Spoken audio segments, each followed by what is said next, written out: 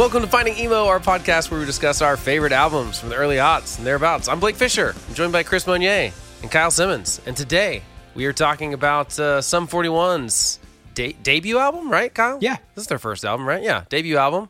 All Killa No Filla. And Kyle's going to tell us about the album because he did the quote-unquote research for it. Tell us about it, Kyle. What is up, my dudes? Okay, so I'm just gonna hit the good stuff for you real quick. Some fun facts. So this came out May 8th, 2001, way back in the day. It was produced by Jerry Finn, which I don't know how, but I didn't know that until pretty much we decided to do this record until right now. And it makes a lot of sense. The record sounds great. Makes perfect sense. One thing before we get into all this, I do want to say that I think that this is, I mentioned this to Blake off microphone. Off pod? Yeah, off pod. Which we almost never do. But we did almost hang out last never. night, Yeah, so. that's true. We hate each other in real life. But it's really fun that we're doing this one after Good Charlotte because it's like a tale of two records. Yeah. Like same genre, rabid fan bases, and I just think that these guys made a better record, but we'll get into that later. So great thing about this record, freaking 32 minutes long, which is crazy because before this they did put out an EP called Half Hour of Power. And it's like, okay, so now you put out an album that's 2 minutes longer than a half hour. Anyway, so they recorded it with Jerry Finn. And Derek Whibley said that going into this, that Rancid, Elvis Costello, the Beatles, and Pennywise, and also, of course, Green Day were big influences on him. At the time, Absolute Punk described the album as the album your parents don't want you to discover at age 11 when you're just starting to think about that school is bullshit. And the only thing that really matters is ridiculously cute girls who honestly treat you like shit. The lyrics are broad enough that everyone can relate to them, but specific enough that each song makes you think of a certain person or situation in your life. And I agree with that. I actually think that's pretty well said. Vague. We'd put that in the good review column. That's an accurate review, I feel like. Absolutely. So, I didn't pull up a bad review, but this album wasn't reviewed well at first.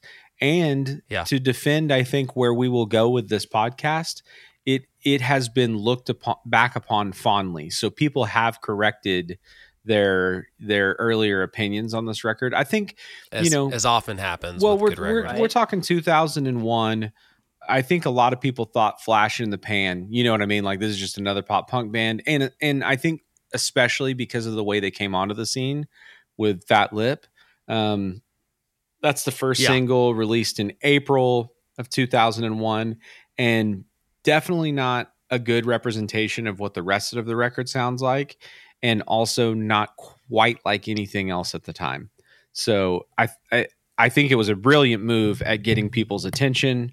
Pop punk was already big, but like it was definitely, it was special. It was unique. So it was released on March 8th, ended up going almost double platinum, which pretty awesome. It went platinum in Canada, but like don't get excited about that. That was like 50,000 records. I was like, I like that different countries have these different levels platinum of what they call platinum. I remember learning that because it's like someone had posted that they went platinum in Canada, and I was like, wow. Looked it up. It may not be 50,000. Maybe one of you guys could research it for me, but it's way less than 1 million. There's several people that have like they have lower standards. Gold. They call well, they got fewer people. To be fair, yeah, that's true. Percentage wise, and so like I was gonna say, just to give you an idea, Entertainment Weekly gave it a C+. Rolling Stone gave it 3, which I mean, all things considered, that's a pretty solid review from Rolling Stone. They do 5, right? Yeah, they do 5 Rolling stars. Stone does 5 stars.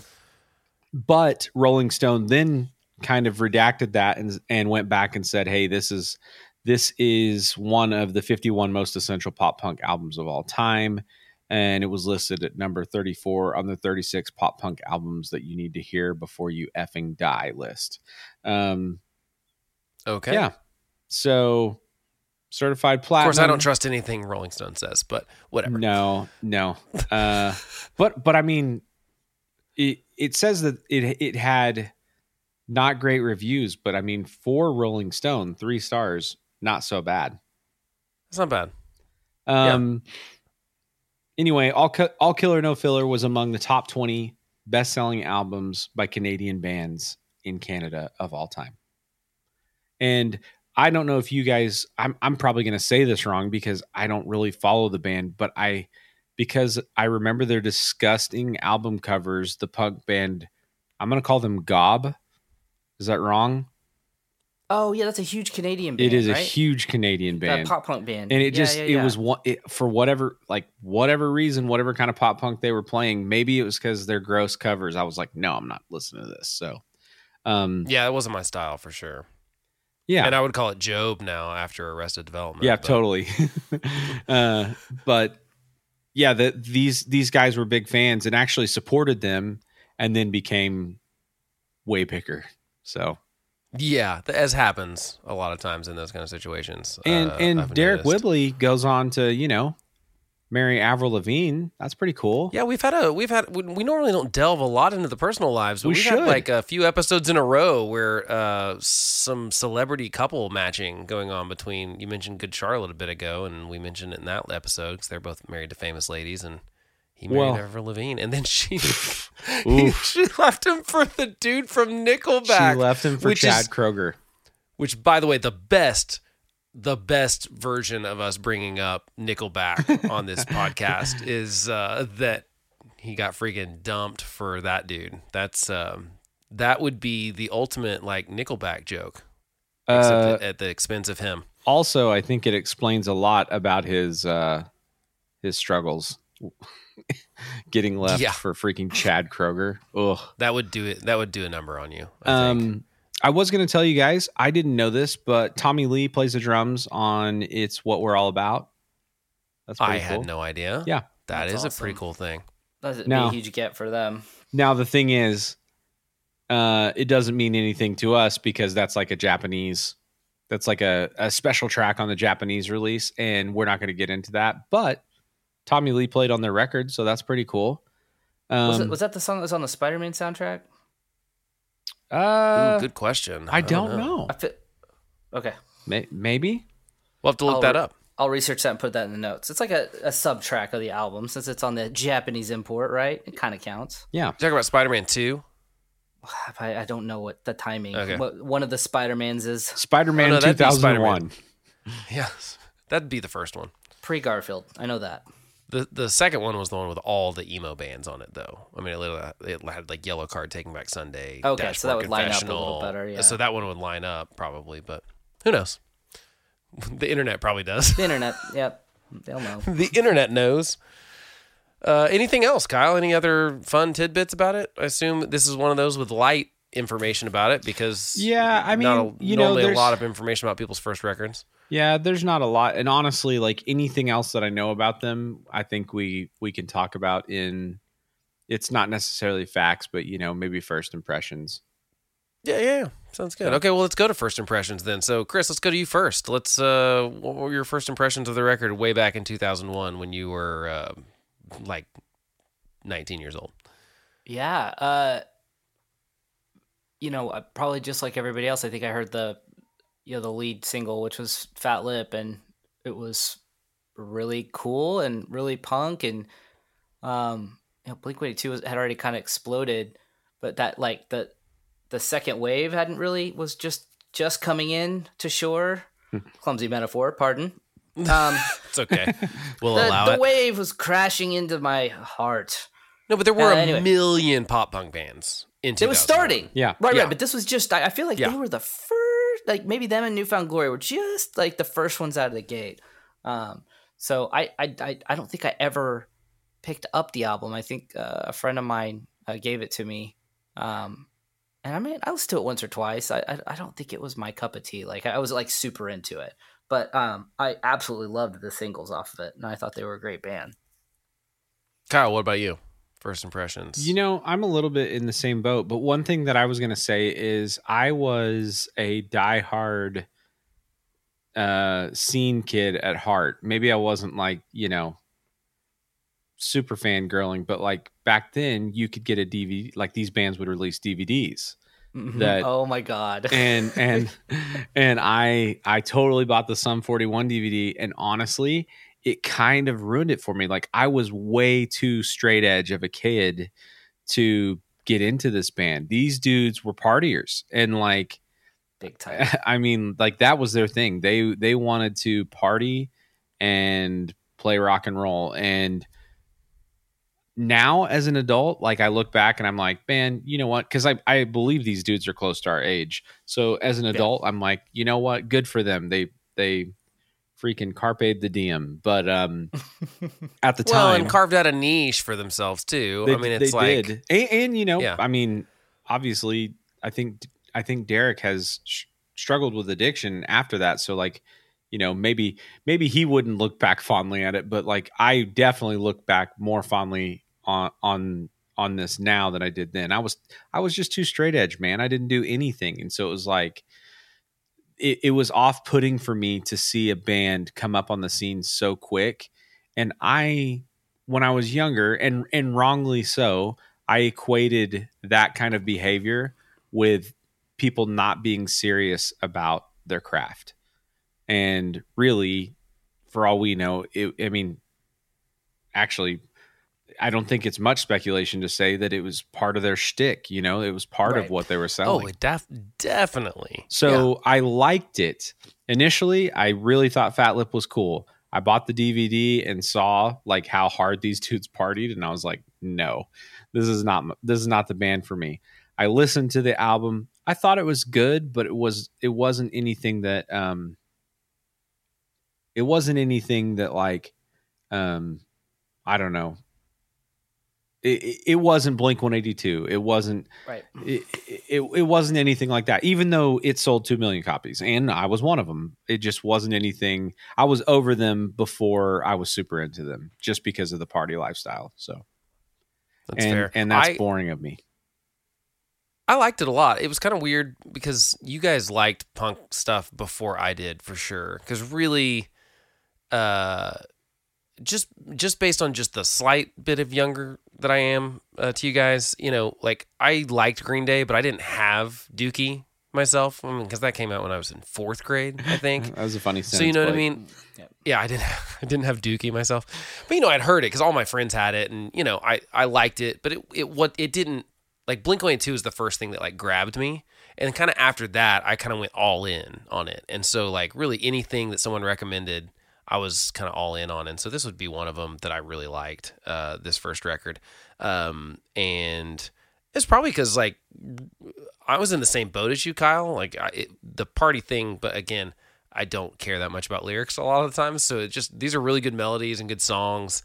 And I thought they were unique and stuff. And I kind of forgot how big they were until I was like, listening to this record again and going like, oh my gosh, yeah, this was a huge single. And I like when you said double platinum, that still shocked me a second ago, or almost double platinum, because I was like, oh yeah, I forgot that like it was like at the start of that wave. I mean, it was Sum 41 and New Found Glory and Blink-182 and I mean lots of other bands, Good Charlotte, all that kind of stuff, and yeah, but I really liked it. And what's weird is that I don't know if I didn't like their second record or what changed, but like I literally didn't think about this record until you picked it, Kyle, for this episode, which is weird because listening to it again, I really liked it. So yeah, my first impressions were I dug it. I definitely rocked it in the old 90 Corolla a lot back in 2001, and with the windows down, the rock and roll style. Which my daughter now laughs at anytime we're watching a movie and like someone has to crank a window down. She thinks that's so funny that it doesn't automatically roll down because she's never seen a car that has a crank window. That car's not a robot. Yeah. Which is funny because we were watching Bumblebee. That's actually what Great movie. she was laughing at it in. So, so I liked it. I mean, I think that it's got the right amount of production. It sounds like a 4-piece band playing. It doesn't feel overproduced. It doesn't feel underproduced. It's like just the right amount, which Jerry Finn is really good at. So it doesn't surprise me that when you said he produced it, I'm like, yep, that follows. That makes all the sense in the world. So I was going to say something. I have a theory, guys, and maybe we could add a picture in the show notes. But their bass player, which they, I think everyone in the band had nicknames except for Derek Whibley, but their bass player, Jason McCaslin, went by Cone. And if you look at pictures of Cone, I'm not so sure that he didn't grow up to be Machine Gun Kelly putting out pop punk records. Wow, that is dead on, dude. Okay, we will make Chris. You got to Photoshop that so we can throw it in the show notes. Just give me an image of them side by side, because I literally don't know what the bassist from Sum 41 looks like. I mean, he looks like Machine Gun Kelly. Like Machine Gun Kelly. Okay. Looks like Megan Fox's hot husband. Yeah, we're really looping Transformers and Sum 41 together in this episode. Apparently, that's right. When we hit on something like that, we usually ring that bell a few times. Well, I guess if y'all don't have anything else to talk about first impressions, let's jump to track by track, if that works for you all. Normally I thought about skipping the intro because it's not musical at all, but we'll play it anyway. So here's track 1, which is Introduction to Destruction. Cool title. Children of the beast embrace, to scorn and hate the human race. Consume the light that hugs the earth, and aid the womb in giving birth to a group that will appear and guide you through this final year. The dark armies then will come when the song is 41.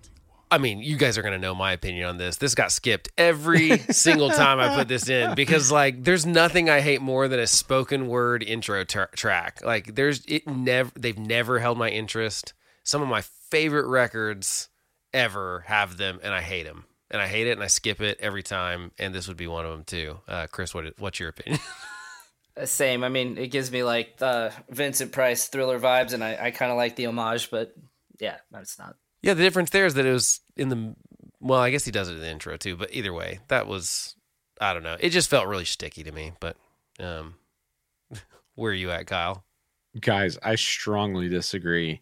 This totally got me pumped. As a child of the beast.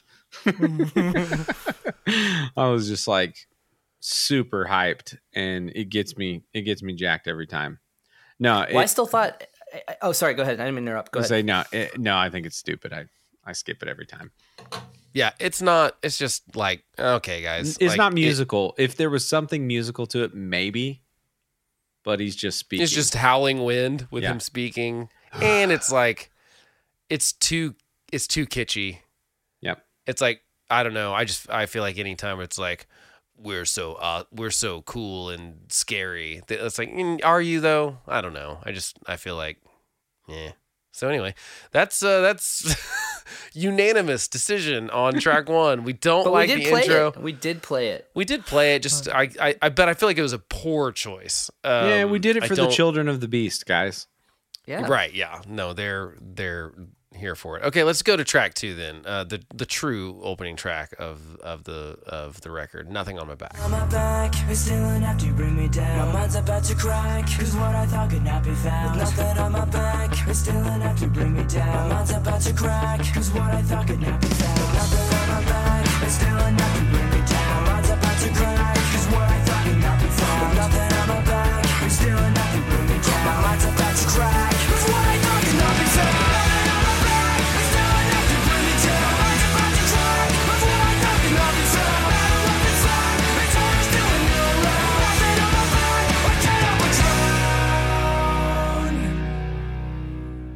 Kyle, you picked the clips for it on this episode, so why don't you go first? I will go first. Nothing on My Back.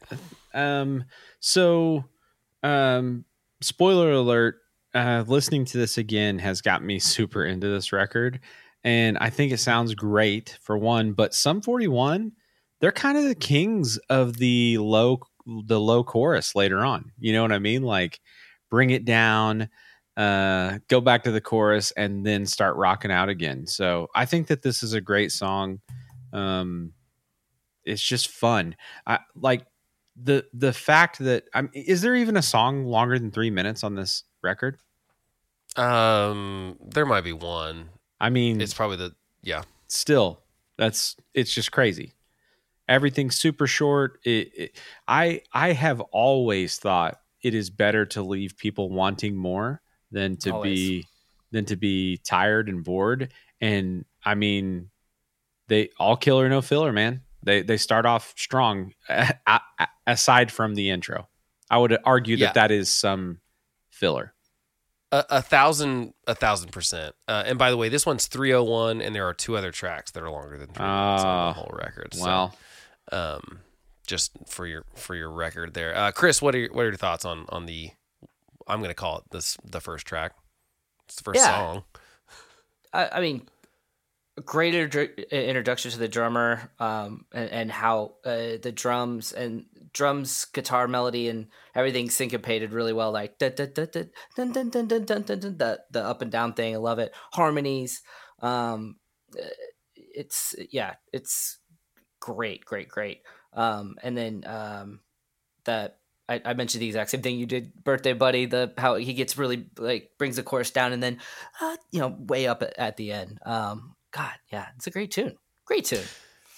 Yeah, and you can totally hear, I mean, the obvious Green Day influence on this band. But what's cool about it, in my opinion, is that what kind of pop punk and punk rock in general, we've talked about this before, but I never liked the stuff that was crappy for the sake of we're crappy punk rock.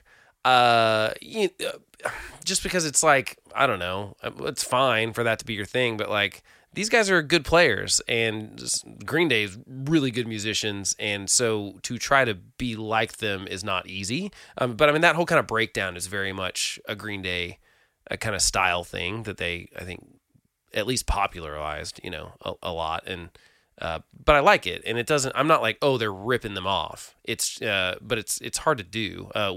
Chris and I, our Weezer cover band, played this past weekend, and we played with a Green Day cover band, and I was like, those guys had to practice a lot more than we did.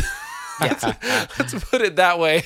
The chops of specific. I mean, not that the guitar parts aren't hard, but man, the bass parts the drum parts that they're doing are so technical that you better be confident about that to go play that anywhere. So I like this, and I kind of forgot about how good they were, and this is a great song. So I think also it's kind of weird because I gave you my first impression, but I kind of have a new impression, and yeah, we'll do lasting impressions later. But I had a second first impression. And I think that this band is really good at taking elements of clearly music that they love and incorporating it into their songs. They do it with hair metal. They do it with Green Day. They do it with a few others. I think that we'll be able to there's a few tracks that specifically I wrote down bands that I have no doubts that they were we want it to sound like this. And just like you're saying with the Green Day thing, it's not easy to do that and pull it off well. You know what I mean? It's typically it sounds like someone who's just a second rate version of that band, or they're not skilled enough to do it. And so I'm actually really impressed, and I think they do a good job of kind of and I think they become themselves on the next record. But this is a really fun listen to them becoming a great band, I think. So yeah, and it's always great when it's different bands. It's boring if track by track on this, right, it's the same band over and over. If every song on this record sounded like Green Day, you just go well, these guys are just Green Day ripoffs, right? But because there's all these other bands you think of as you get to different tracks, and I'm sure that we have some of the same ones in mind as we get there. But that makes it interesting. I love to know what people's influences are, because to me that makes things interesting. It's it's cool that you are anyone that claims they're completely original is so full of it. I mean, it's just like, you know, you have influences. I kind of appreciate the like wearing your influences on your sleeve in this regard of like, I don't think that they would try to pretend that they didn't like Green Day. Right. There's nothing worse than when someone's like, I've never heard of that band that like you so clearly were influenced by just to try to feel original or something. And I don't feel like these guys were doing that. So, okay, let's go to Never Wake Up, track 3.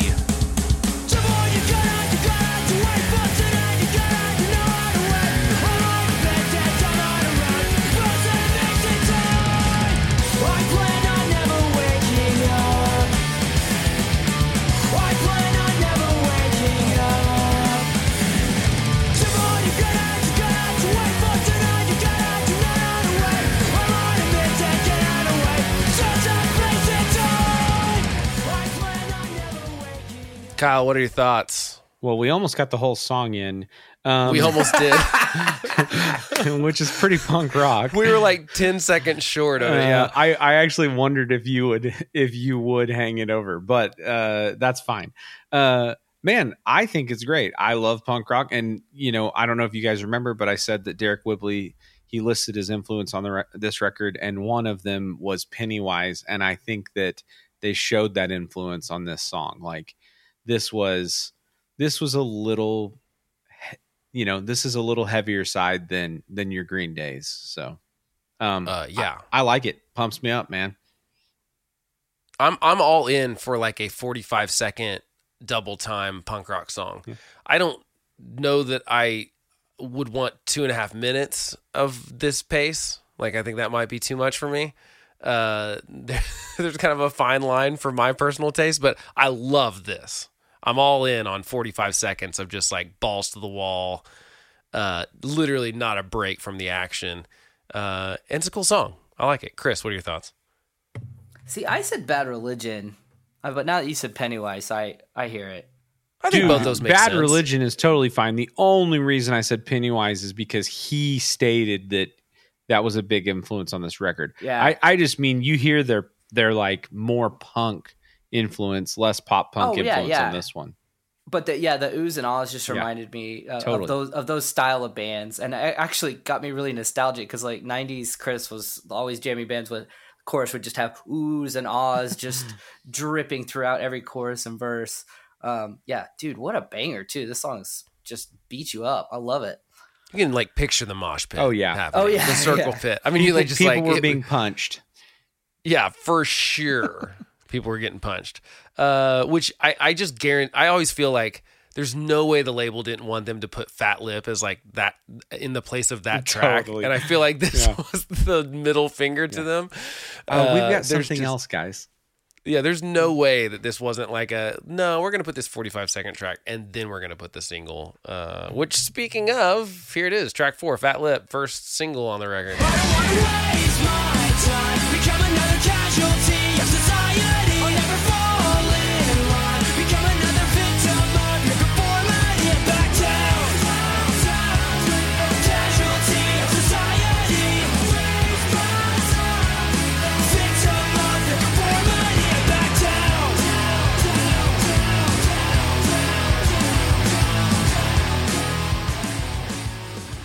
Chris Bonnier, you're air drumming, so tell us your thoughts on Fat Lip. I always love this song. I love the great guitar work. I love the great pre-chorus into the chorus. Each element of the song is so great. The groove for the intro verse, the guitar riffs, it's absolutely great tune. There's a few lyrics that stand out too. But he's got kind of a unique rhyming style. Casual, like when he does Casualty of Society and Victim of Conformity, like he does those like fast-paced rhymes like that, and the bridge is great too. I love this song so much. This is one of the all-time great pop punk songs, isn't it? Yeah, I'd kind of forgotten about it, but it is really good. I mean, they're the guitar, all the guitar hooks in it are awesome, and the drums go into that halftime. It's just a cool feel to it, and Kyle, what's the band you were gonna say for this one? Oh, I you don't have have. one? I mean, I don't have a band. Oh. Obviously, there's some Beastie Boys influence. That's what I was going going to to say. Right, I mean, right, the yeah, obvious yeah. Beastie Boys influence, which is great. Again, like it's so clearly Beastie Boys, but like it's one song. They don't do this over and over again. They've got like, hey, let's do a Beastie Boys thing on this song. I think that's really cool because the Beastie Boys are totally unique and you can't replicate it, but you can like do an homage, and this feels like that to me. That's the word, man. It's an homage, and that's what makes all the difference. Like these dudes are paying homage like with this song and adding their twist with the chorus, pre-chorus thing. You mentioned the guitar parts, Blake. Like that's the one thing that bummed me out about the clip on this one is you couldn't get all the cool variations of the way they play that lick. Yeah. Like I love the fun lead during the verse. Like it's just freaking it's fun. awesome. And even just the main the intro part. And I love the halftime at the end. I'm a sucker for that.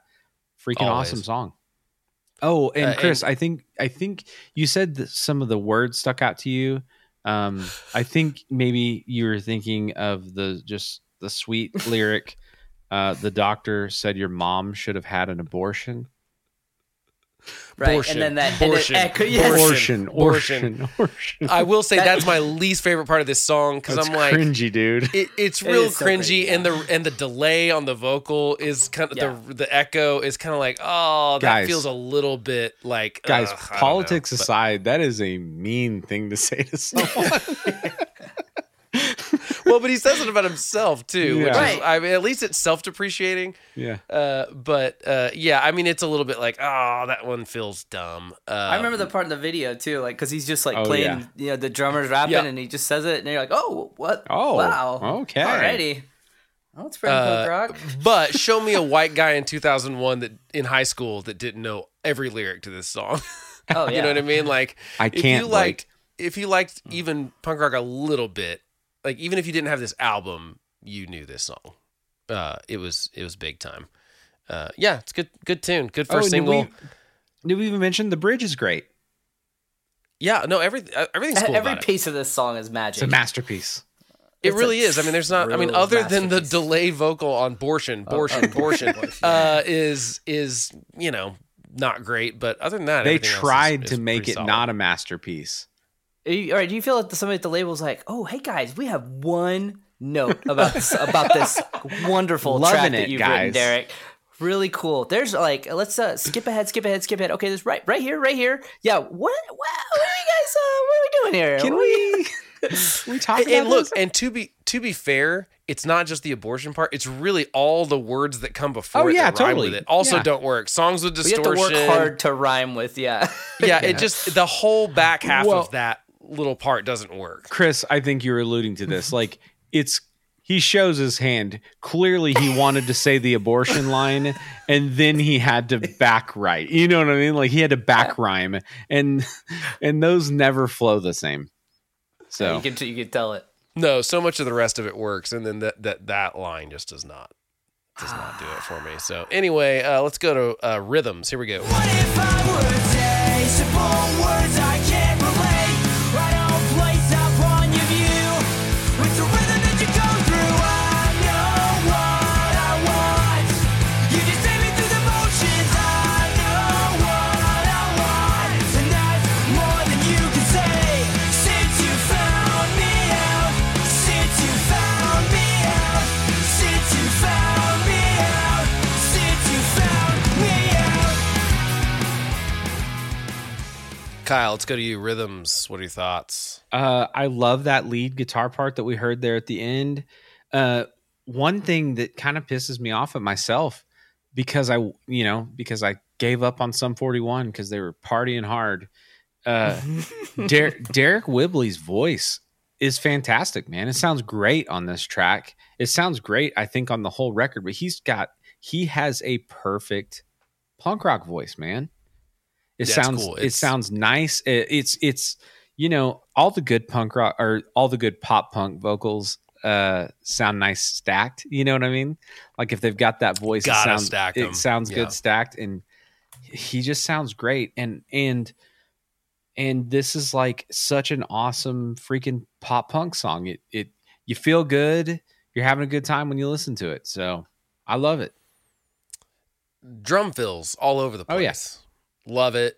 Love the drum fills. And I love that, like, we basically get a bonus chorus, the Since You Found Me Out part. And Yep. it's like, it's kind of like, oh, we weren't done. Here's some more hooks for you. They're good at it. And I think that's what's funny about pop punk kind of stuff is that what drew me to it is like, I like melodies. And so it was like, most people were really good about that. I've read like a long time ago an interview with Chris Carrabba talking about how his sort of theory is that like every punk pop band is mostly influenced by the Beach Boys. We're kind of like the first. It's like, oh, that's pretty true, really. I mean, it's like you speed up the Beach Boys songs and put double time behind it or whatever, and they could be like pop punk songs. Yeah. A lot of them.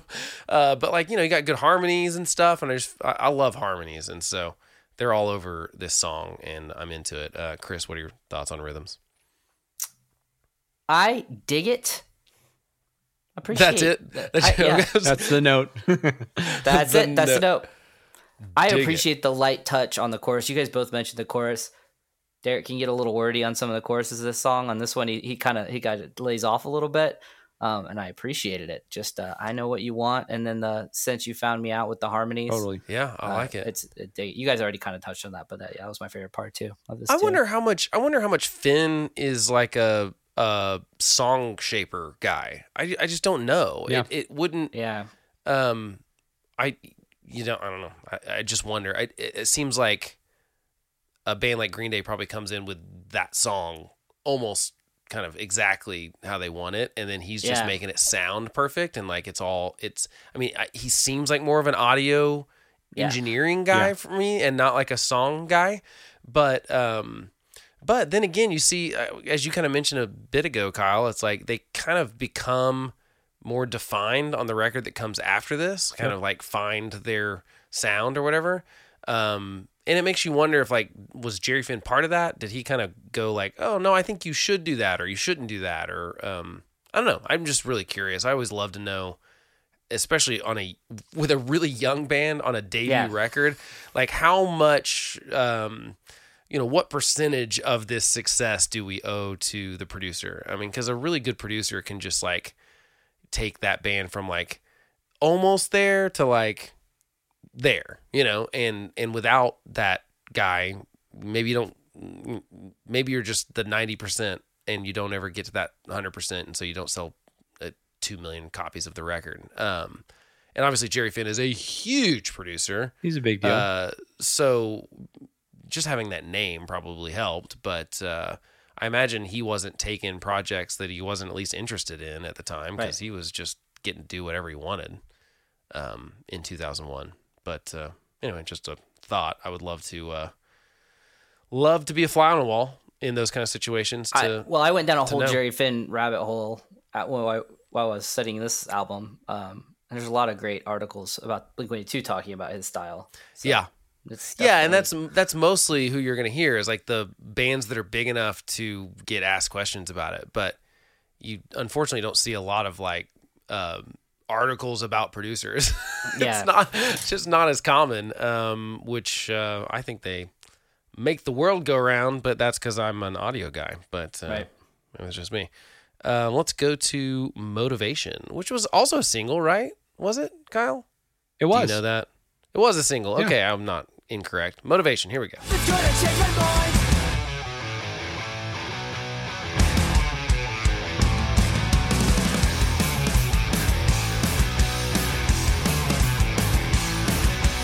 Can't depend on doubt until the end. It seems like leaving friends has become just trying to know I can't pretend, afraid to be this way. It's not the same, but who's to blame for all those stupid things I never say?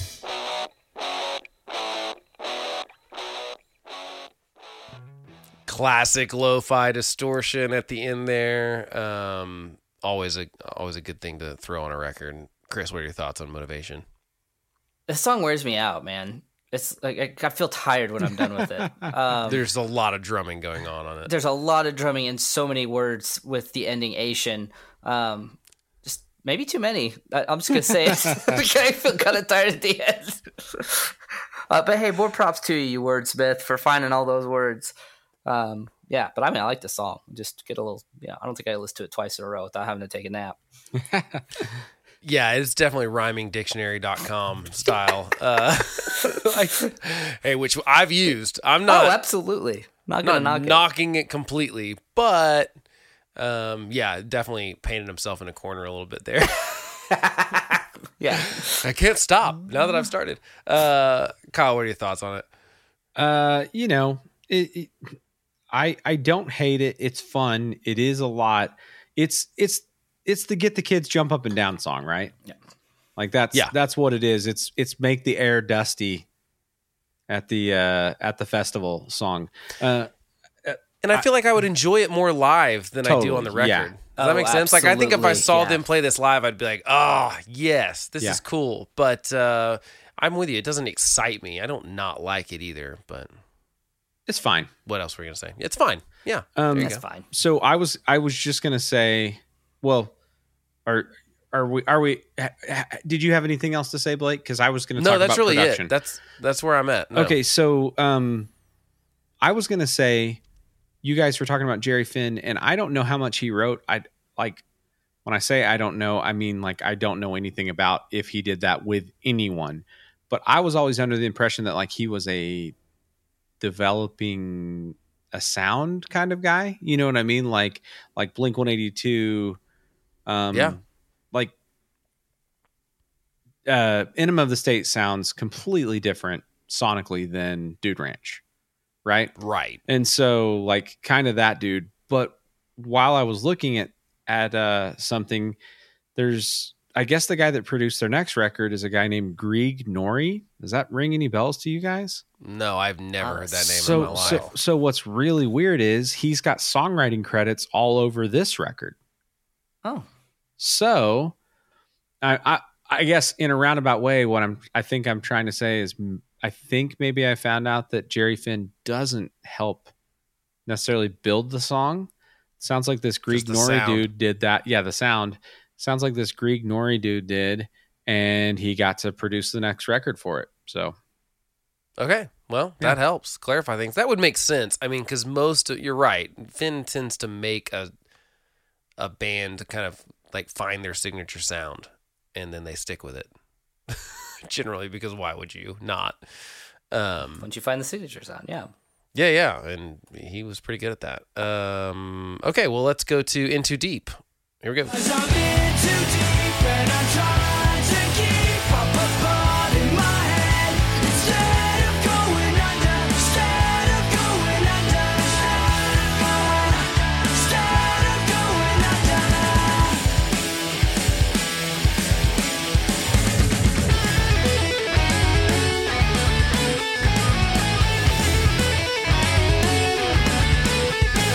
I can't sit back and watch. I mean, is it ever wrong to do a harmonizing trill guitar solo? No, it's not. It's always appropriate. You can put it in a Celine Dion ballad and it'd still work. Chris, what are your thoughts on In Too Deep? I freaking love this song, man. I've always loved this song. Okay, I'm not crazy, right? Basically, up until the outro of the chorus, the song's basically just two chords over and over, right?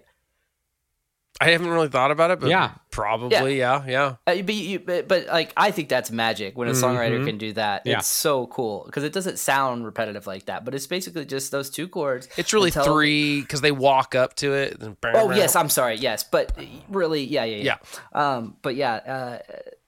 I just think, but it makes that ending of that chorus just pay off so much because it's the only thing that kind of differentiates. And then the metal guitar solo there, That's and so then good. They just mesh it all together at the end. And the music video was so awesome too, by the way.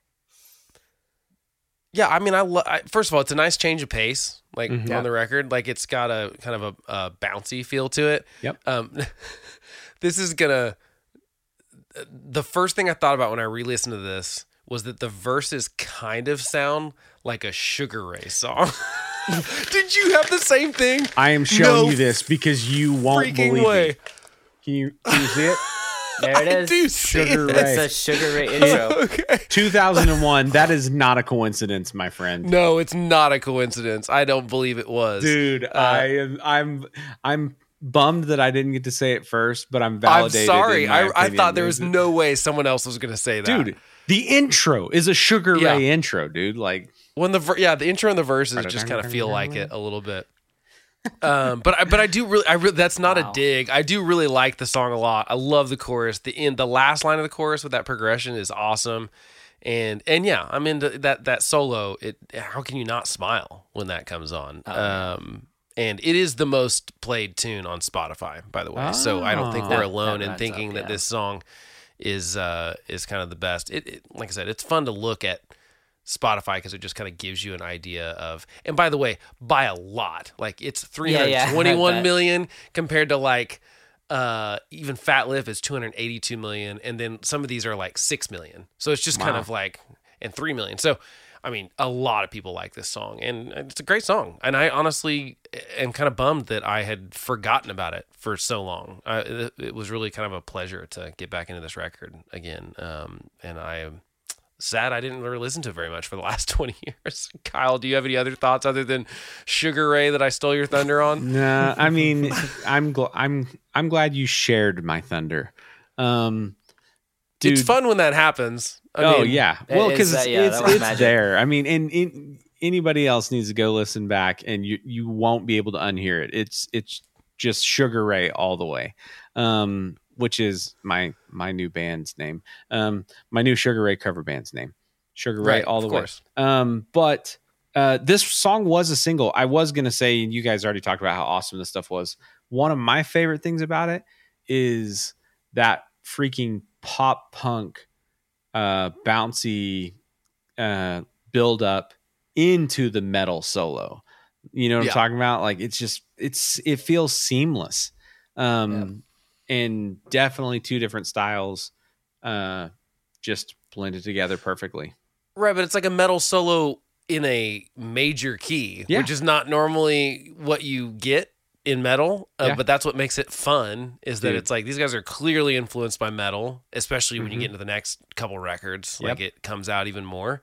And so but that's a fun way to make a twist on it. It's like, but it's in a major key. Like it's basically a 1-4-5 pop punk. I mean, it's like the most standard chord progression you can have.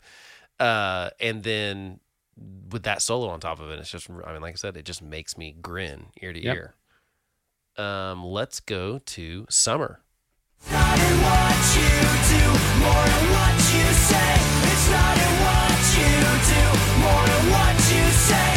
It's not in what you do, more in what you say. It's not in what you do, what you do.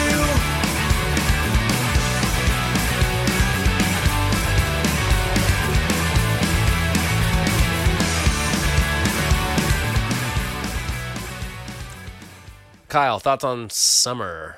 Man, I freaking love this song. It's a fun, like, I don't think it was, but this could have been on Tony Hawk Pro Skater.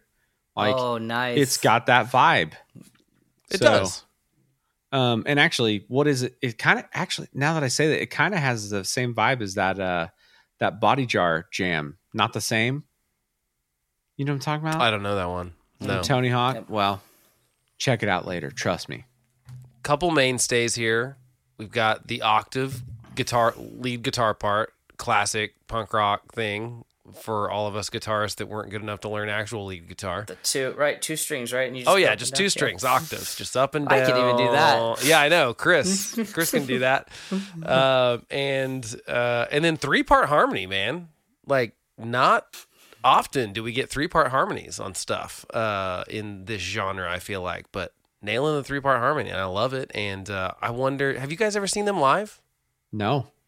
Me neither. I wonder if they do it live. I wonder if they can actually all sing, or if this was just a production. You know what? I've never seen situation. them, and I don't know that I've talked to anybody that has. Like, have they come around here? Maybe they just never came. Like I've just I have never, no idea. I have no recollection of anyone ever being like, dude, did you catch that Sum 41 show? There's probably like a 2-year period of time that I would have absolutely gone to see them. Yeah. And then I think I just kind of forgot about them. And Yeah. which is weird because like I remembered Fat Lip being a single, but I forgot that like Motivation and In Too Deep and the next record after this had like 2 or 3 singles on it too. Dude, like there's they had some- a they lot got of some successful jams. singles. Yeah. Yeah. And I kind of forgotten because I think it kind of just got in that wave of all those bands that came shortly after or around the same time. And I think it's, I kind of forgot about some of that, but yeah, this is a good song too. And I think you're right. It could have been maybe not a single, but certainly on a video game soundtrack. That was when this started also happening a lot. That was a new fun way to distribute music. Any other thoughts on Summer, or shall we go on to Handle This? Let's do it. All right, let's do it. You're giving up, you know it's not what you need.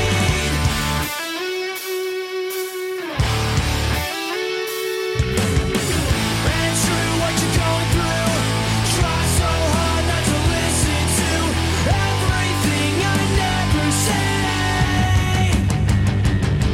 'Cause I will bring you down. I don't wanna miss, I don't think you can handle this. Chris, let's go to you. What are your thoughts on Handle This? So I was a little grumpy when I wrote my notes because I'm really happy now that I'm hearing it, but I've got nothing but negative things to say. Note Chris was not happy. So I love the guitar solo in the middle, but I'll just read what I said because I one time I felt this way, but apparently at the end I thought that them trying to, the classic of bringing all the parts together at the end. I just felt like it's kind of bumping into each other a little bit. Just didn't kind of bum me out a little bit. I said it was a circus. I think that might have been a little harsh. I'm sorry. Maybe I hadn't had a Snickers bar yet. At that Yeah, time. I think that might be. I mean, I think it's it's sort of the 'cause obligatory ballad, quote unquote. Yeah, I mean, as far as the definitely, yeah. slow song on the record, Yeah. but like the part that you played is mwah, Chef's Kiss, the solo. with that reverb on Yeah, it and it's just- everything. it's still echoing somewhere. It's so so thick. By the way, one of my favorite quotes that has ever come out of Chris's mouth for me, which is he said a lot of really great things throughout the 20 years we've been friends. But one time he was like, "Man, if reverb was a finite resource, we would have ran out in the 80s." And it's very true. We would have, and this is definitely a throwback to the bands that might have used it all up if it was like the reserves of oil. But fortunately, we've got all the reverb we can deal with. Kyle, what are right. your thoughts on Handle This? Did you have grumpy notes or happy notes? No, I got to tell you, I got to put on my brave face and say against what my birthday buddy thought. I love this one, man. I freaking love this song.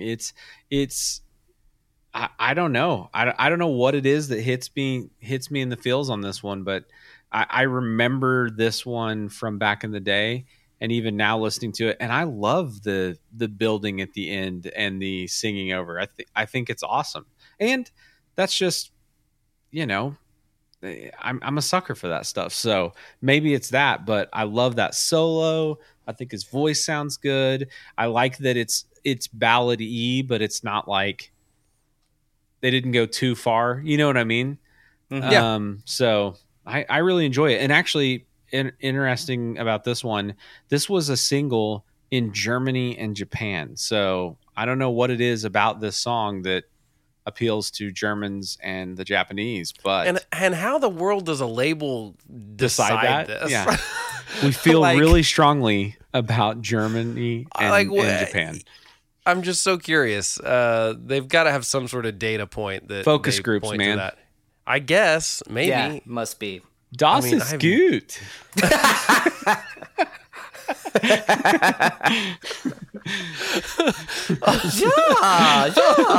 Fantastisch. Why? By the way, why is it totally okay for you to do the German accent? But if you would have done the Japanese one, you would have been canceled. Yeah. I wasn't going to do it. You played Hey, it right there. I will say Good this. job. So we never got to play out of the country, unfortunately. But everyone we know that played in Japan said it was just a totally unique experience than anywhere else they ever played in the world, as far as the fans are just there for it, and they're just like totally quiet and soaking it all in, and they're just like totally fanatic about and they're insane music. about pop punk, dude. So Yeah. we had a Japanese deal with Sony, and it fell through, and we did the deal solely so this place could book a tour for us in I Japan. would love to do that. Yeah. And it fell through at the last minute. It was such a bummer. But like everyone was just like, dude, they are insane for pop punk music. I mean, MXPX has a huge following over there. Yeah. Not to say that I was anything like MXPX, but No, but I was gonna go to Japan and enjoy it. You know what I mean? Absolutely. Yeah, our old buddy Jamie Wolford from I thought that's Yeah. what you were talking about. from The stereo. the and- Stereo and Let Go would always tell us stories about playing in Japan, and they were hilarious. And they got a new podcast out, so check that out if you know who the Stereo is, and if you don't know who the Stereo is, you should check it out because they're great, and they influenced a lot of these bands we talk about on this podcast, and we will eventually do a Stereo record too. Let's go The Fall Out to Boys. Oh, Hey. definitely. I did want to say one more thing. Oh yeah, about- please I do. picture yes. that the Germans heard the reason they got an extra single is because they heard Fat Lip and they were like 9, and then they heard Handle This and they were like Das ist gut. That's exactly how it went down. Guys, if hey, for all our German listeners, let us know if I'm wrong or if that's exactly how it was. Yeah, I bet it was part of their what do they call that? Where you take the government surveys?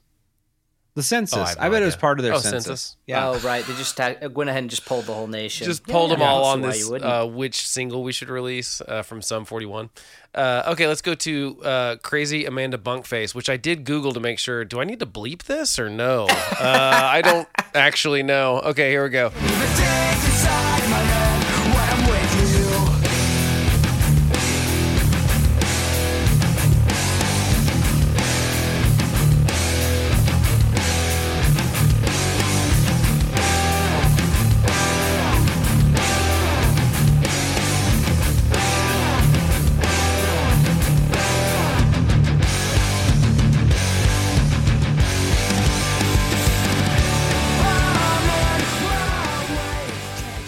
Kyle, let's go to you first. What are your thoughts on this track? I like this song. It's not my favorite. It I don't know. It doesn't have the joie de vivre that the other ones do for me. So Fancy. yeah, Wow. I don't even know what that means. I think it's the juice of life. Okay. Oh, very nice. Yeah. Aren't you so fancy? Chris, what about you? I feel similar, but I have to say that metal breakdown the part that you chose, Kyle, is sweet. the redeeming part. It is super, super juicy. I love it. Yeah, that's about it for me. What's funny is I wrote down that it feels the most Green Day, but not that clip that you just played. And Right. it must be the verses or something I was talking about, which I can't remember right now, which probably isn't a good thing. So I think I feel about the same way. It's kind of like I could take it or leave it, but you can't really leave stuff on this record. It's only 32 minutes long. Yeah, you can't take anything off. They needed that introduction. You kind of need it. Yeah, that's 45 seconds. It's under 30 minutes if we lose the intro. But I really don't like the snare sound on it, which is weird because I almost never complain about Jerry Finn production. Almost never. And it just sounds way too compressed. I just don't like it. Well, in Steve-O 33 or Steve-O 33 or 32, I don't remember, but Steve-O was one of the first dudes outside of Travis Barker. That's when all the pop punk drummers that were making it were playing the Orange Counties. So he had That's that right. vent snare. Yeah. Gotta vent it. Yeah. Gotta cut a big hole in it if you don't have a vent. Yeah. Yeah, and that was I did not Weird trend. love that snare sound. And this doesn't even quite I don't know. That was a weird thing. I didn't mind the Chris, you're the drummer. There's piccolo and soprano, right? Soprano's the really small one, right? Yeah. And piccolo's just the one that's like normal but not deep, like 4 Right. inches deep or 3 inches deep or something. Okay. That's your 311 sound. Yeah. Oh, yeah. And so I hated soprano snares, But I did like piccolos if they were tuned a certain way. I actually had one that is one of my favorite snare sounds I ever recorded. Oddly enough, somehow I had it just tuned a certain way that was a little lower, and it had a nice crack to it. But on this track, I do not like it. And it, to me, it very much dates music. Absolutely, like real bad. Yeah, and it just like has a date stamp on it that's like 2000. It's like absolutely 99, 2000, and this kind of has that for me. So what are you gonna do? It's fine. There are worse things to complain about. Okay, let's go to All She's Got. Getting worse, I'm wasting all my time. I thought I'd come in first, instead I fell behind. I don't know if I can keep this up too long. It seems every time my motives are all wrong. But for now, I don't see what's so wrong with pretending it's true. I thought you knew. Believe her, it's all she's got to pass the time. Believe her, it's over now, she's past the prime. Believe her, it's all she's got to keep things right. Kyle, let's go to you. All She's Got. What do you got? Tell me I'm wrong if I'm crazy. Okay. But I mentioned it earlier. This song could be on Dude Ranch with Tom DeLonge singing it. This is a Blink 182 Dude Ranch song. 1000% you are correct. It's Yep. crazy. That is the right answer. The way that even the way that it's mixed. You know what I mean? Like it's Yeah. crazy. The bass tone, everything about it. That chorus, the Believe Her. I'm like, dude, this is a Dude Ranch song. And not even a B-side. It's a great song. No, it's a good song, but yeah, it's definitely the Blink-182 song on the record, like without a doubt. I totally agree with that. Chris, thoughts? Absolutely, yeah. I think the bass tone. I definitely think it occurred to me right down Apple Shampoo vibes, but I mean it was yeah, and that album was so important to me. Yeah. In high school. Oh dude, yeah. So we got to do that one. I played it a zillion times. Oh, Yeah. I know. There's some though that in the back of my head, guys, I'm like, what? We There's gotta going to wait. be an end. Like Yeah. this podcast isn't going to last forever, and I feel like you got to save a few moments. Like We have several Blink 182 that we still haven't done, so we've I got feel like time. we have to save them. We have to Yeah. save 'em, Oh, you I guys. agree. Those are precious. Party can't stop. The party cannot stop. We Yeah, I already mean, did two. Well, after this, Yeah, but we'll move into early 2000s R&B. yeah. We'll just We'll totally rename the switch it up. podcast. It'll be all Usher, just who be, looks the same as he did in 2000. By He the way, looks somehow. great. I don't know how that dude hasn't aged at all. Let's go to Heart Attack. Summer evenings, teenage cravings. Got no problem with the life that I've been leading. No concentration on hesitation. I can't make time when nothing's new. Cause waking up is hard to do. So turn my head back to bed with no delay. Can't be bothered by the phone 10 times a day. Waking up my morning doesn't even start till 2. In reality, waking up is hard to do.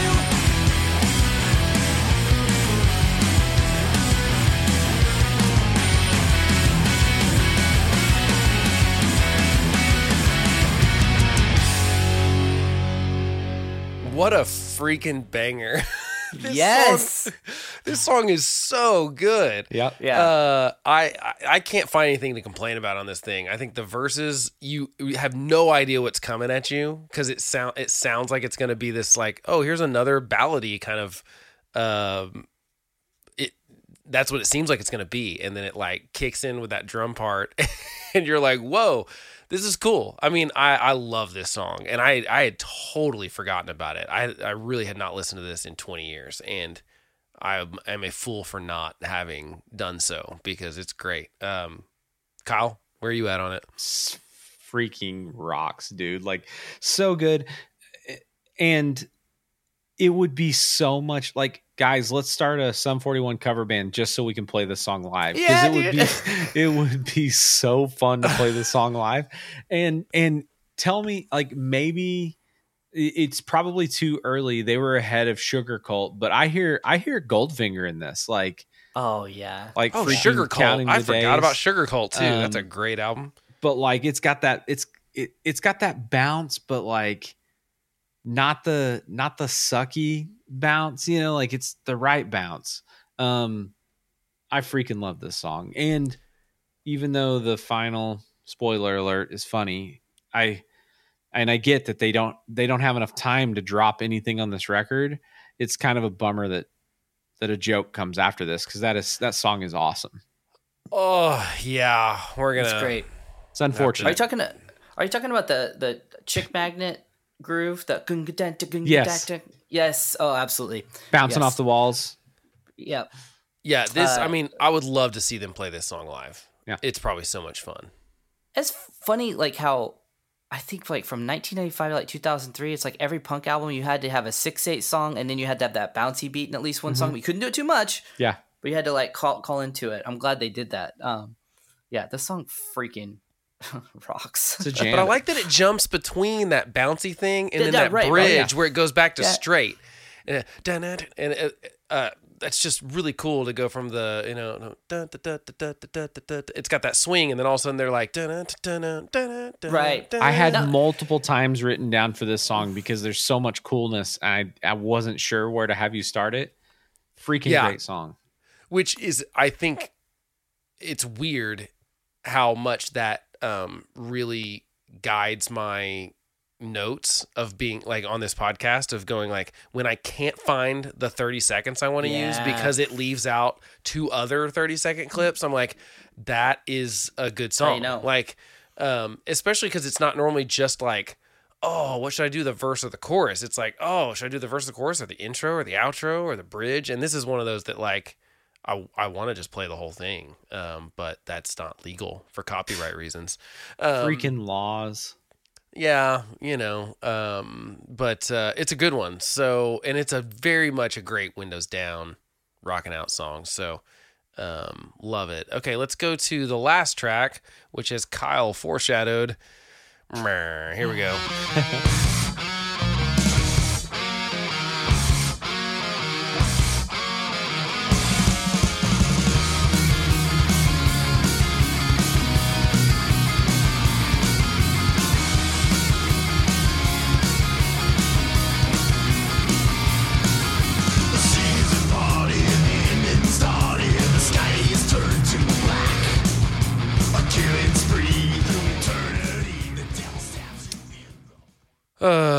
Kyle, why don't you go first, since you already kind of talked about it? So again, I said earlier that the way that they partied when I was younger, I was just a little too straight laced to be into that it was off putting to me. It made me feel like, for whatever reason, that they weren't serious. And then they did this, and it was like even worse. It was infuriating. Like, oh, you guys, this is just a big joke. You're just partying it up, and now you're going to make a pain for pleasure, a side band, while all of us other dudes out here just trying to have one band, and it's not a joke. And honestly, I was just hating. But even now, I would say it's not good. And also, you think that I'm going to listen to this, being a product of the 80s, and not call you out for aping the Punch-Out song when Matt gets on the bike? That freaking guitar line is Punch-Out. You know the part I'm talking about, right? Holy crap! Of course I do. I totally hear it now. I mean, it's not not exact. There's no doubt it inspired it. Interesting. Yeah. Wow. Called out, Sum 41. Are you going to respond? Twitter, yeah. How Instagram? are you guys going to respond? We'd like to know. They're not. They don't care. Yeah, I just like. Actually, I'd love to hang out, guys. Yeah, no, you guys are real special to our hearts. What the heck, guys? You make a great record, but the bookends of it are terrible. I hate the intro. I hate the outro. And it's because it doesn't fit at all. Like, if this was a Darkness song, I'd be into it. Now, I mean, without the vocal part, because the vocals suck on it. Yeah, and it's like this jokey thing, and it just feels like everyone was jokey, and they've been not jokey for the rest of this record. Yeah. I mean, there's like little things that like they're kind of like, like on the last track, on like Heart Attack, it's like, lyrics about not wanting to wake up, and like that was relatable to teenage guys. This is just jokey, and it didn't resonate that, like, jokey stuff didn't, it wasn't my favorite thing then, and it certainly doesn't age well. Yeah, it just bums me out that they started and ended the record with things that I want to skip and I never play, and I wish I could chop them off of my version of the album, but they're there, so you can't do that. Chris, what are your thoughts? I mean, standalone, it's kind of funny, but I agree with you. It's very jarring. It's this great pop punk record, and it just kind of maybe, speaking of Jamie from Let Go, like they had a similar metal song at the end of their album, but it was like a hidden track. Like you had to go find it, I think. Maybe they could have done that instead. When it mostly had, if you wanted to, and it really just had like a metal solo on it. You know what I mean? Like it's one thing. I don't know. It's just, I don't love it. No. They were trying. It felt a little forced. Like, hey, we should be funny. Yeah. Like, let's do something funny. Right. And honestly, early 2000s, like, was almost not.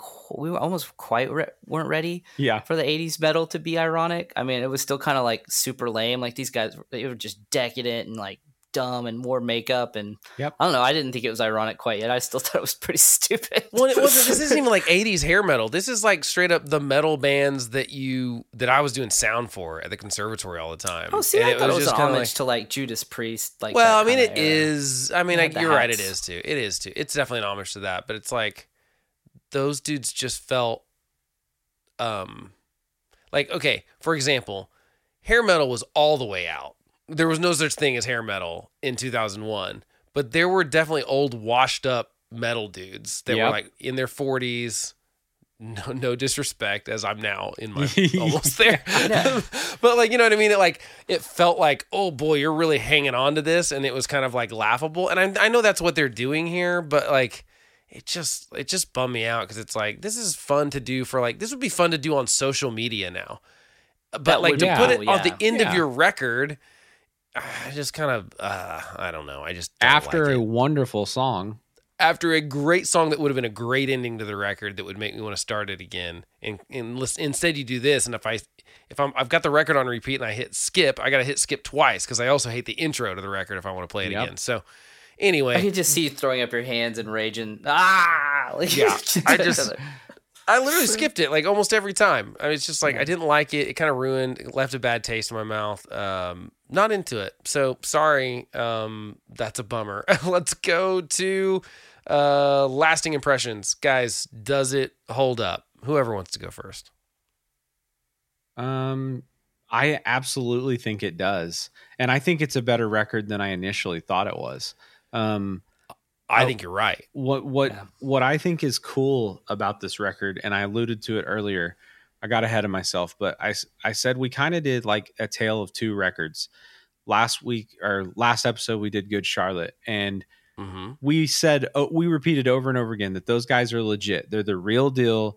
They're not fake. They're not phony. They love punk music, and they're good musicians. And they're good musicians. They're good at what they do, but like, that stuff, like this record was the right way to do that. You know what I mean? Like this I want to listen to over and over again. Like I've continued to listen to it since getting ready for this episode.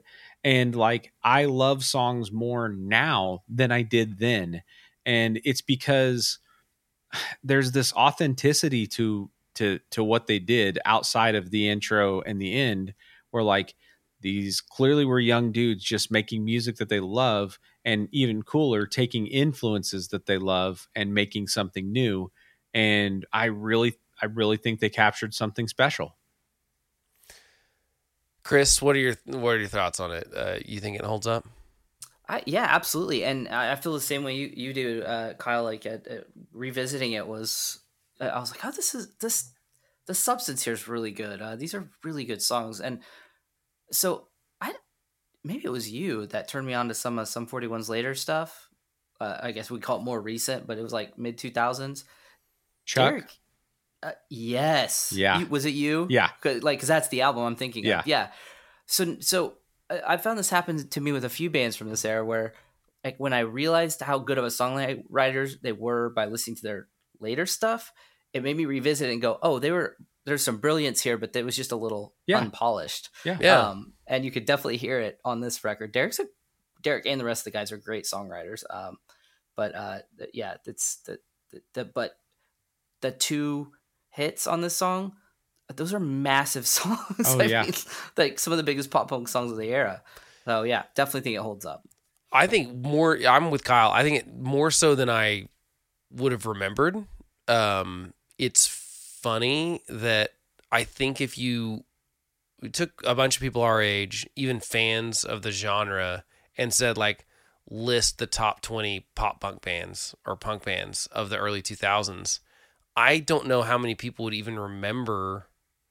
Does that sound weird? Do you think that would be the case? I think you're right. It would be interesting to do that poll. Yeah, because I think that it would be surprising because I had kind of forgotten, honestly, until you brought it up, and then I listened to this and I go like, why though? Like this is, you're right, it's better than the Good Charlotte record, and even though I didn't love Good Charlotte, they would be one of the bands I'd remember. Totally. But like these guys had as many hits, but I mean they had massive hits too, and sold millions of records, and it's just interesting. I think it absolutely holds up more so, but this is definitely one of the records that, unlike some of the other ones where I'm like, yeah, it definitely holds up. Like I kind of forgot that it did.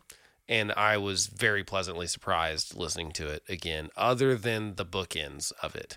Like I said, the rest of everything in the middle is good. So I think it does. Okay, Kyle, you might be, I don't really have as much experience with the rest of the catalog, and now I want to go in and listen to a bunch more of it because I feel like I should. But what do you think about it being their best album, Kyle? Yeah or nay?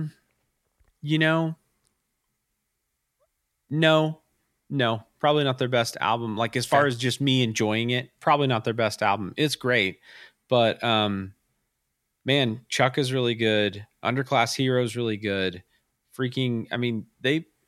Maybe they don't make as good of a full record after this. Yeah. Maybe this is like the most. Maybe the best record. Maybe that's easy when you're 30 minutes long, right? But yeah. But like their next one comes out 1 year after this, by the way. Right. Their next record comes out in 2002. Yeah, they tried to rock it out so quick. Good job, guys. But I mean, really cranking it out. On the next record, they have Still Waiting, freaking awesome song. And then I don't remember which record it is, the All to Blame, where they did the great video making fun of the bands. They were the Sums. Oh yeah, with that Will Sasso is like at the intro. It's really funny. Yeah, you guys smoke? Huh? You do now. Here you go. That is pretty funny. And what's so weird is I so distinctly remember that record, and I have talked to you about it, Chris. And I think we've talked about. I think I was telling you to check out Underclass Hero, which is another one that came later. But like even the record that they put out. I'm trying to think. Let's see. Screaming Bloody Murder? 2019. Was good. What was it called? Order in Decline. I mean, like, they're a good band, man, and they're good musicians. He's a great songwriter. I don't think they got enough credit back in the day, even from me. And I think some of that comes from even though Fat Lip is a wonderful song. That kind of song can pigeonhole someone, even if they don't go on to try and make 20 different Fat Lips. It's what everyone remembers them for. It's true. Absolutely. And so like, I think it's possible that's why, because I agree with you, Blake. Like, I probably wouldn't put them on the list. I'd probably name off 30 bands before I did. And not because I hate Sum 41, but just because I love so many other bands.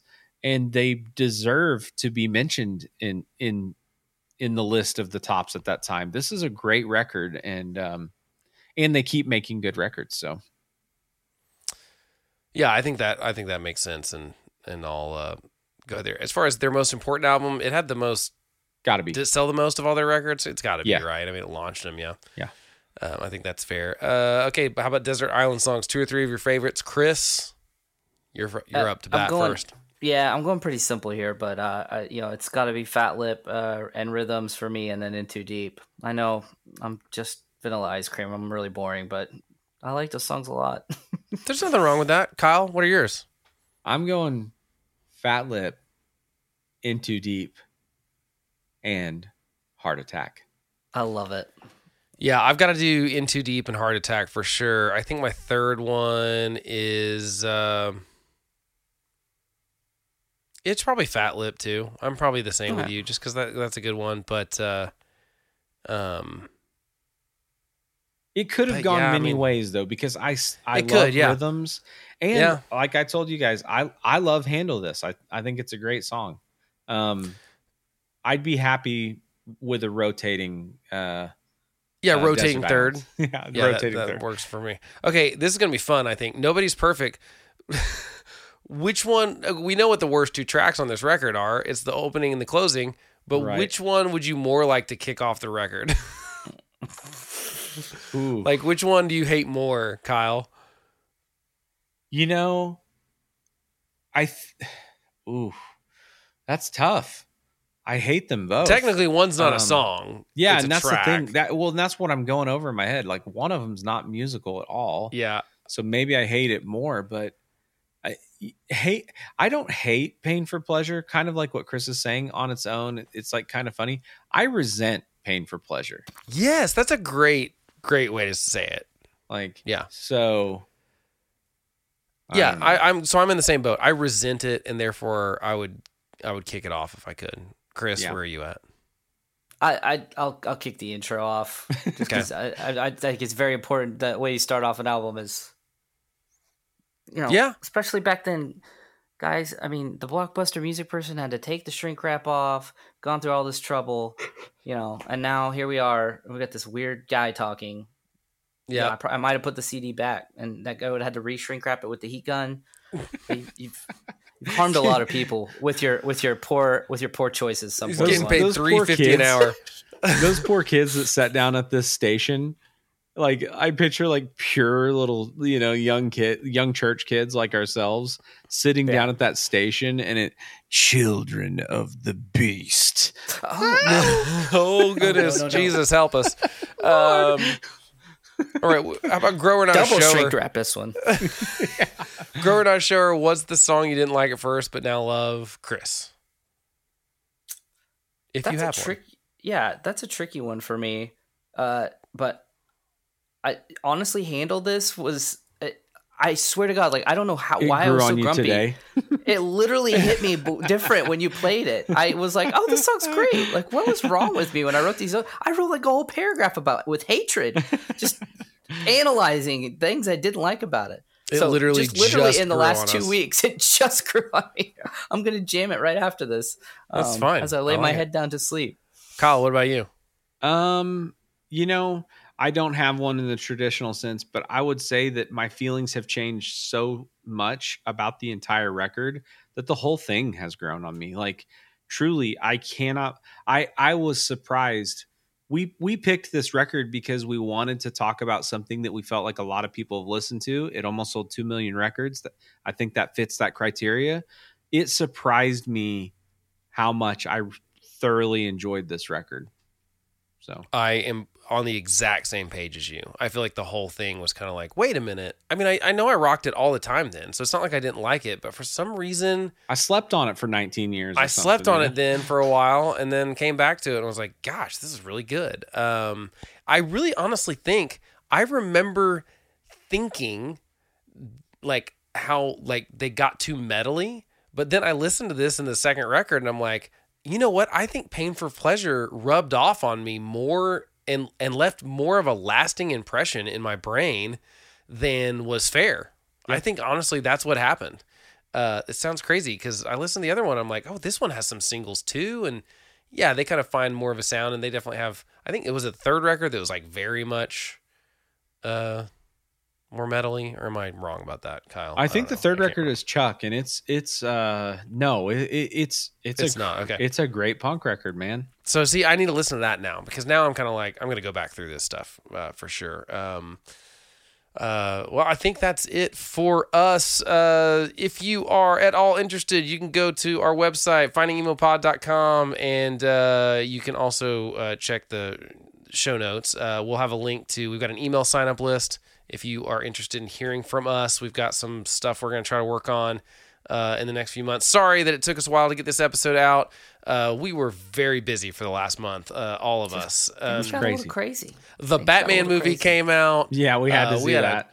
We had a Tweezer show. We had to see Reliant K last night. We had to see Jimmy World and Dashboard Confessional last week. Yeah. It's been a busy little bit. And so we'll get back on the normal track of releasing these every 2 weeks. As always, you can hit us up on all the social media at Finding Emo Pod and chat with us and tell us what we're right and wrong about. We love to argue with you, or you can tell us we're right. We like that too. Yeah. Feels good. And it's nice. And so hit us up on all of those things. Other than that, we will catch you next time.